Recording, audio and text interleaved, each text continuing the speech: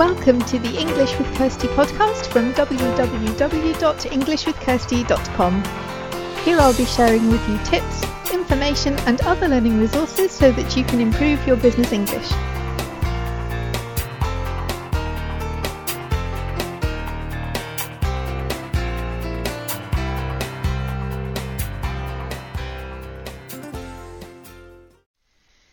Hi and welcome to episode 172 of the English with Kirsty podcast. And this is going to be a bit shorter this time because last week got a bit long, all the things I wanted to share about working from home. And I'm sorry about the sound quality on last week's episode. It seemed okay when I was editing it, but when I put it up it was really quiet. So I hope that doesn't happen again. I didn't want to republish it because then people might get content that they've already had and I don't want to do that, but hopefully that won't happen again this time. So this is going to be a slightly shorter episode, but I did want to share a story with you because I think it's relevant to language learning. Just before I start with the story, the only thing I want to tell you about this month, if you're listening in April 2020, is that the 30 Days to Improve Your English starts next week on Tuesday the 14th of April. So if you want to join us for that, then you need to sign up before the 14th of April because that's when it starts. So it's something where you have an opportunity to do a task every day in your own time to improve your English. Just different things that you can do from inside, because many of the people listening to this are inside at the moment because of the situation, the health situation. So these are all things that you can do inside and will strengthen different areas of your language skills. Okay, so that's the only notice I have this week, and otherwise I just wanted to tell you a story because it's something that happened to me last week, and I blogged about it. If anyone reads the blog, you will already know this story, but I just wanted to let people know something that can happen to even experienced language learners, because I think it's easy to think, oh, when I feel confident, everything will be fine, my life will be sorted. But really, life isn't like that. It certainly gets easier. I mean, I remember a time when I met up with some people that I've been working with in Germany, and even something simple like not knowing where the cutlery was. We were having food and everyone else had cutlery. I didn't, and it wasn't obvious where it was. And so I just thought, oh, well, I won't eat then, because then I don't have to ask anyone where to get the cutlery from. And I genuinely believed that. I really thought that, because I thought, I don't want to speak to anyone.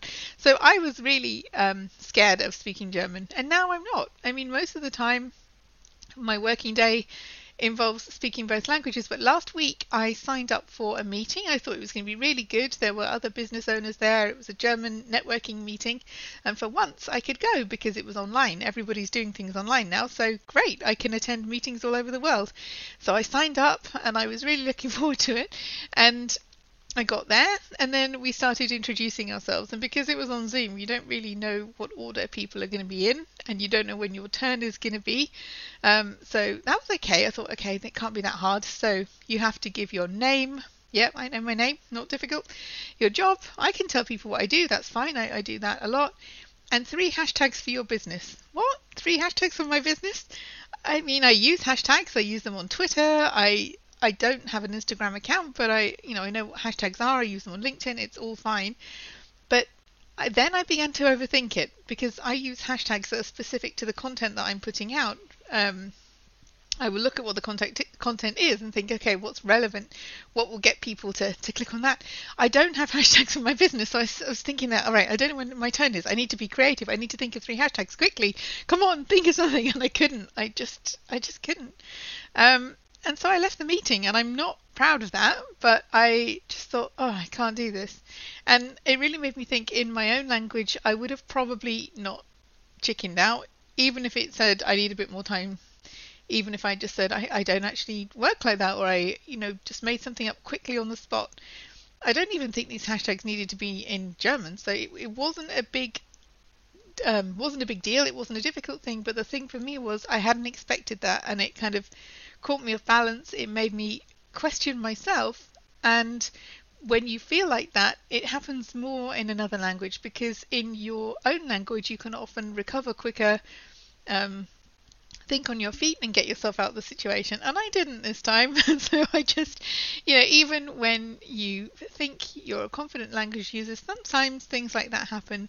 And it's not whether or not that happens, it's what you do afterwards. I mean, there was no great consequences for me for leaving. I don't think anybody really knew I was there apart from a couple of people that I know. So it's no big deal. I wasn't supposed to be contributing to that meeting. I could have had 100 other reasons for leaving. Nobody really needs to know that it was language related apart from the fact that I've just told everybody on my podcast now and they will know. But I wanted to use this as an example because when I was a teenager, when I was a preteen, I used to love horse riding. And every week I used to go to the stables with the horses and ride them. And jumping was my favourite thing. That was so cool. And I loved it. But I always remember the advice I was given, if you fall off, you should get back on again as soon as it's safe to do so. So obviously not if you're injured, but the idea is that if you come off the horse, getting back on sooner rather than later means that you don't have time to think, oh no, I don't want to go riding, I might fall off again, it's scary, and all these things. So if you fall off and it's safe to do so, get back on, and then there won't be time for these feelings and thoughts, negative thoughts, to build up. So that's kind of the same with language learning. If something goes wrong, if something doesn't really go according to plan, there was no real consequences for me for this apart from the fact that I didn't join in the meeting and I didn't make some connections that I would have maybe made otherwise, and that's a bit disappointing. But there will be other opportunities to do that. I'm sure they will do this again, and I will sign up again. I'm not going to let this make me think, oh, I can't do it because I don't know what they're going to ask me. It's a learning curve, and it's every day is a lesson with a language. Sometimes you'll do really well and you'll feel great that you had a really good conversation. Other times you might do what I did and just quietly exit a Zoom meeting because you were taken off guard and weren't really sure what to say in an introduction round. It's really a non-story. It's not really a big deal, but I think the thing we need to remember is that I felt really bad after that and quite annoyed with myself that I hadn't just pulled myself together and done it. And yeah, that would have been the best thing to do. But sometimes, especially now, I think everybody's under a bit more pressure. It's also a good message to be kind to yourself, and maybe you won't do as well. Maybe you're doing an exam and you don't do the best that you could have because you got really stressed out. Or maybe you're doing a job interview in English for the first time and it doesn't go quite as well as you'd hoped. Or you think afterwards of all the really good things that you could have said.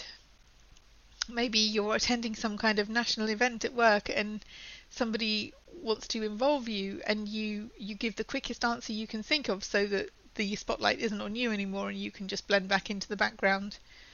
Maybe you're invited to something and you say no, even though you really want to say yes because you're thinking, oh, I don't know if my language skills are good enough. I think we all do it, and that's what I wanted to say here, that we all do these things that you think, oh, that was a wasted opportunity, I could have done that, or why didn't you do it? You could have done it.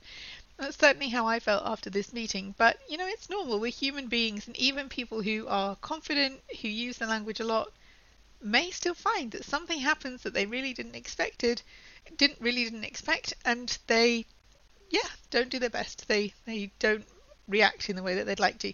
So that was just an encouragement today that it happens to all of us, and if it does, it's not what you did, unless you lost thousands and thousands of pounds or something. Yeah, that's a big deal, but most of the time it's a bigger deal to you than it is for everyone else.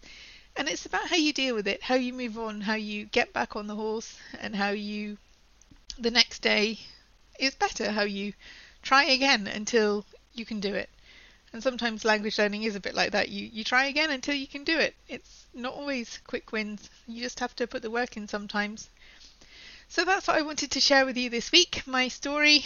And when the next one of these events happens, I will be signing up. I will go back and I will not allow myself to run away. So is there something like that for you that you've either been avoiding or you didn't do, or you felt bad about doing badly so you didn't try again? Is there something like that? And if there is there something you can do to put it right or to try again?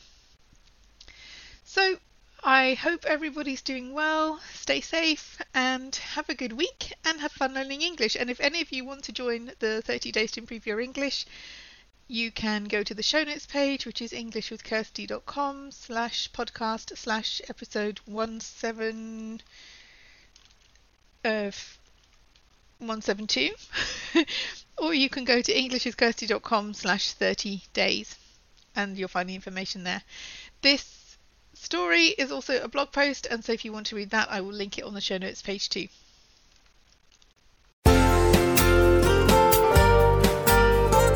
I hope you enjoyed this episode of the English with Kirsty podcast. If you have any questions or comments, my email address is kirsty@englishwithkirsty.com, or you can go to www.englishwithkirsty.com/podcast, where you'll find information about the individual episodes.